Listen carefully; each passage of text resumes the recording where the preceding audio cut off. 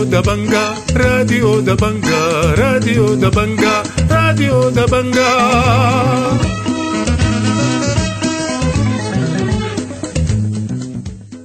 أهلا ومرحبا بكم مستمعي راديو دبنقا الأعزاء في برنامجنا ليوم السبت الموافق 21 يناير عام 2023. برنامجنا بيشتمل على نشرة الاخبار وبرامج أخرى متفرقة، ولكن في البداية حنقدم لكم نشرة الاخبار وإليكم عناوينها.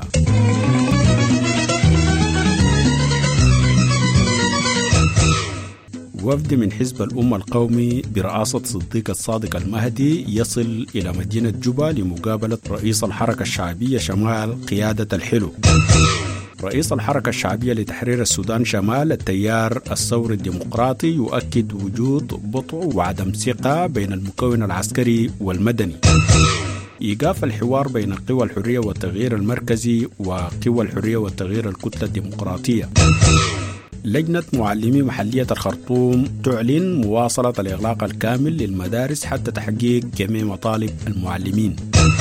والآن إلى تفاصيل النشرة من راديو دبنقا.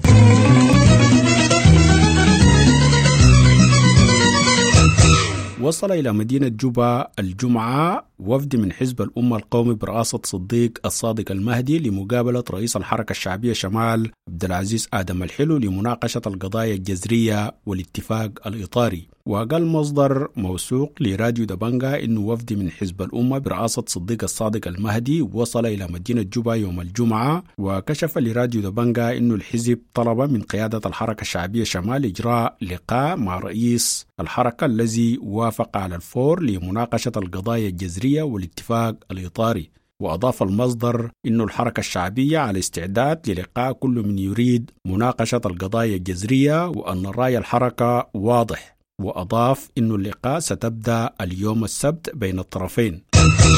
أقر رئيس الحركة الشعبية لتحرير السودان شمال التيار الثوري الديمقراطي وعضو مجلس قوى الحرية والتغيير ياسر عرمان بوجود بطء وعدم ثقة بين المكون العسكري والمدني. وقال ياسر عرمان في حوار لراديو دبنقا إنه عدم الثقة بين المكون العسكري والمدني موجودة، وأن الجديد فيها بدايات خطوات الثقة وهو تنفيذ الاتفاق الإطاري. وأضاف عرمان المطلوب الآن هو شحذ مزيد من الإرادة السياسية على ما توافقنا عليه، وتشمل البنود العدالة والعدالة الانتقالية والإصلاح الأمني والعسكري والتفكيك والسلام وقضية الشرك. وأضاف عرمان لراديو دبنقا في هذا الخصوص: طبعا عدم الثقة دي هي موجودة، والجديد فيها هو إنه بدايات خطوات الثقة هو تنفيذ الاتفاق الإطاري. المطلوب الآن شحذ مزيد من الإرادة السياسية لإنهاء ما توافقنا عليه من قضايا 5 هي ما نسميه بالقضايا الرئيسية أو outstanding issues على التوالي: العدالة والعدالة الانتقالية، الإصلاح الأمني والعسكري، التفكيك.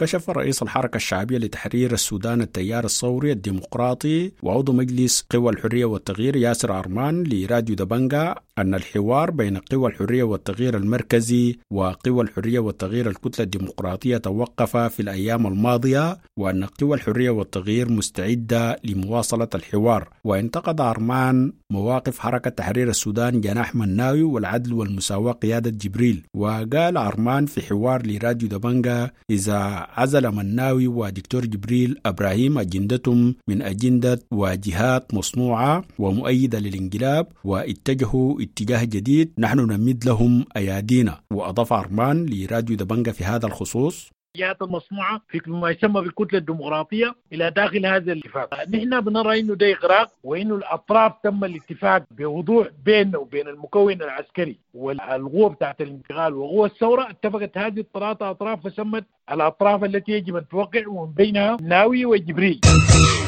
كشف رئيس الحركة الشعبية لتحرير السودان التيار الثوري الديمقراطي وعضو مجلس قوى الحرية والتغيير ياسر عرمان لراديو دبنقا عن زيارة للمعتقل السائر توباك بمعتقله يوم الخميس بجانب 11 من معتقلي لجان المقاومة بسجني الهدى بأم درمان وكوبر. وأكد عرمان أن توباك قوي ولن ينكسر. وداع عرمان قوى الثورة وبالذات الحزب الشيوعي والبعث وتجمع المهنيين إلى ضرورة إجراء نقاشات وحوارات لإصلاح الحياة السياسية بالبلاد. وقال عرمان لراديو دبنقا: زرنا التوباك وجدنا أنه لم ينكسر وقوي وهو سيكون له شام في المستقبل وزعيم حقيقي. اليوم أنا ذهبت إلى سجن كوبر والتقيت ب11 من السوار ومن لجان المقاومة في السجون وهم معتقلين. هؤلاء الناس أغوياء مهمومين بالثورة، بل هم كان يتحدثوا عن القضية الرئيسية حول كيفية توحيد قوى الثورة.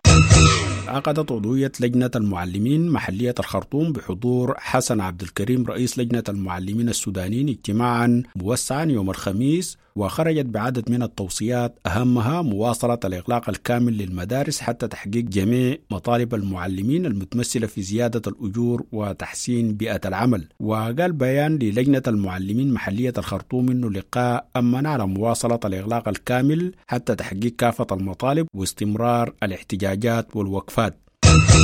قال الخبير الاقتصادي كمال كرار إنه السياسات الاقتصادية الحالية لا تساعد على خفض معدلات التضخم ولا على استقرار الوضع الاقتصادي. وانتقد كرار مسألة تعويم الجنيه السوداني، وقال لراديو دبنقا إنه معظم مدخلات الإنتاج تأتي من الخارج وأن تعويم الجنيه محاولة لتغطية عجز الموازنة. وأضاف لراديو دبنقا: السياسات الاقتصادية يعني منذ عهد النظام البائد يعني إلى عهد ما بعد الثورة وإلى ما بعد الانقلاب كلها هي سياسات اقتصادية لا تساعد على خفض معدلات التضخم ولا على استقرار الوضع الاقتصادي. أجازت محلية الفاشر ميزانية العام المالي 2023 بزيادة بلغت نسبتها 375% مقارنة بميزانية 2022. واستعرض الاجتماع الموسع الذي انعقد يوم الخميس بقاعة محلية الفاشر برئاسة الأستاذ محمداي عبد الله آدم خاطر أمين الحكم المحلي بالولاية، استعرض المحاور المتعلقة بإنفاذ الميزانية وفق الأسس والموجهات المالية العامة واستراتيجيات المحلية لهذا العام، بجانب التحديات التي تواجه الميزانية والسبل الكفيلة لمعالجتها، فضلا عن المقترحات الهادفة إلى تجويد الأداء والدفع به نحو الأفضل. أعلنت محلية بورسودان عن قيام حملات لتنظيم السوق اعتبارا من يوم الأحد المقبل. ودعت المحلية في بيان كل الباعة المتجولين والفريشة وأصحاب الطبالي إخلاء الموقع وتعرض كل من يخالف الأمر للمساءلة القانونية. قال المتحدث باسم العملية السياسية إنه الآلية الثلاثية المؤلفة من بعثة الأمم المتحدة والاتحاد الأفريقي ومنظمة الإيجاد ستتولى تنظيم مؤتمرات تقييم اتفاق السلام وحل أزمة شرق السودان. وقال المتحدث خالد عمر يوسف في تصريح يوم الخميس إنه الاجتماع أجاز الخطة العامة لتصورات الورش الخاصة بالسلام والشرك على أن تتولى الآلية الثلاثية الدعوة وتيسير أعمال الفعاليتين. وقال ياسر أرمان لراديو دبنقا حول إجازة الخطة: نحن الآن نناقش قضيتين بشكل رئيسي. القضية الأولى قضية العدالة والعدالة الانتقالية، وهذه تحتاج لأصحاب الحق والمصلحة وأسر الشهداء والضحايا في كل أنحاء السودان. والآن يتم تصميم العملية بالنقاش مع الآلية الثلاثية. وقال إنه قضية شرق السودان قضية عادلة، ولكن لا يجب أن نخلط قضية الشرك مع قضايا الفلول الذين يقومون باستخدام قضية الشرك لإجهاض التحول الديمقراطي.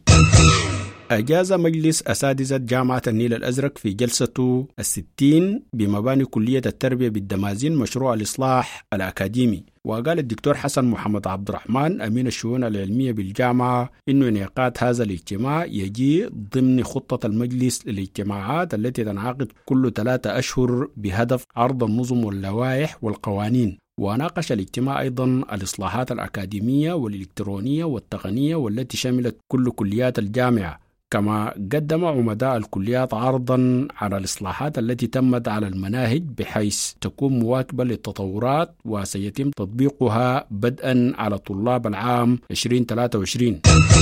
أعلن اتحاد المدارس والرياض الخاصة بولاية شمال دارفور بداية عطلة الفترة الدراسية الأولى وحسب التقويم الدراسي للعام 2022-2023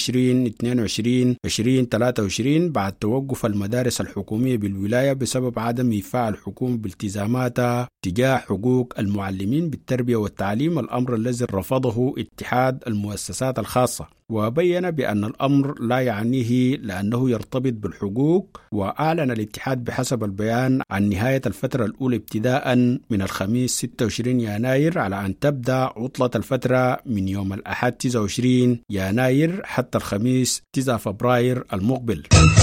كشفت منظمة الطفولة والأمومة التابعة للأمم المتحدة اليونيسيف إنه 8.5 مليون طفل في حاجة لمساعدات إنسانية من جملة 15.6 مليون شخص في السودان. وأكدت المنظمة في تقرير أسبوعي صادر يوم الخميس إنه السودان يواجه أزمات إنسانية معقدة خلفت 15.6 مليون شخص في حاجة إلى مساعدات إنسانية، بما في ذلك أكثر من 8.5 مليون طفل. وكشف التقرير إنه الخدمات الاجتماعية الأساسية ستستمر في التدهور، وما يزال العنف الطائفي والصراعات الإقليمية والهزال والأخطار الناجمة عن المناخ وتفشي الأوبئة الرئيسية تؤثر على حياة الأطفال ورفاههم في السودان. أعلنت هيئة مياه ولاية الخرطوم عن توقف جزئي لمحطة مياه الصالحة بأم درمان يوم السبت بغرض صيانة الخط الناقل للمياه لقرى الريف الجنوبي. وقال المدير العام للهيئة مهندس مستشار محمد علي العجب في تعميم صحفي يوم الجمعة إنه المناطق التي ستتأثر هي قرى الريف الجنوبي، منوها إلى أن عملية الصيانة تبدأ صباح السبت وتستغرق 6 ساعات، مناشدا مستهلكي المياه في القرى المتأثرة بعمل التحوطات اللازمة. وأتوقع أن يعود الإمداد المائي تدريجيا مساء السبت، معربا عن اعتذاره للمواطنين في المناطق المتأثرة. شكى العمدة جمال عبد الكريم عن تردي الأوضاع الصحية والإنسانية وتفشي أمراض الملاريا والحميات وسط الأطفال وانعدام الأدوية بمعسكر زمزم بولاية شمال دارفور. وقال في تصريحات لراديو دبنقا بأن أوضاع المعسكر أشبه بالكارثة الإنسانية. وأضاف لراديو دبنقا في هذا الخصوص: الصحة تعبانة متردية جدا، أدوية بسيطة جدا، والحميات والملاريات ده فيها موجودة بكثرة. والآن برضو يعني في شه كثير بالنسبة للوضع الإنساني، بالنسبة للوضع المعيشي شيء صعبة والله. كشف الأمير تاج الدين محمد بحر الدين عضو المكتب السياسي لحزب الأمة عن مقترح تقدم به عدد من أعضاء الحرية والتغيير لترحيل كافة القضايا المتبقية من بنود الاتفاق الإطاري كقضية العدالة والعدالة الانتقالية والإصلاح الأمني والعسكري وبعض القضايا الأخرى إلى الحكومة الانتقالية القادمة. وأضاف لراديو دبنقا في هذا الخصوص: هناك مقترح من بعض الأطراف إنه ترحل بعض القضايا للحكومة الانتقالية، لكن متوقع في بداية الأسبوع تناقض قضية اتفاق جوبا أو قضية الشرق بالتتالي، وهناك جهد دولي كبير جدا لدعم هذا الحوار. الخبر الأخير في النشرة: نفت لجان مقاومة الدمازين بإقليم النيل الأزرق صلتها بالإعلان الذي تناقلته وسائل التواصل الاجتماعي بمشاركتها مع قوى سياسية في إصدار ميثاق والتوقيع عليه. ووصفت لجان مقاومة الدمازين في بيان الخطوة بالمسرحية وإنها تجاوز سافر من قبل أحزاب قوى الحرية والتغيير المجلس المركزي بالإقليم من أجل خلق بهذا المسمى وجود وهمي باسم لجان المقاومة لشرعنة ودعم مشروعهم من أجل إكمال التسوية عبر الاتفاق الإطاري. مستمعينا الأعزاء، بهذا الخبر تنتهي نشرة الأخبار اللي قدمناها لكم من راديو دبنقا، وإلى اللقاء.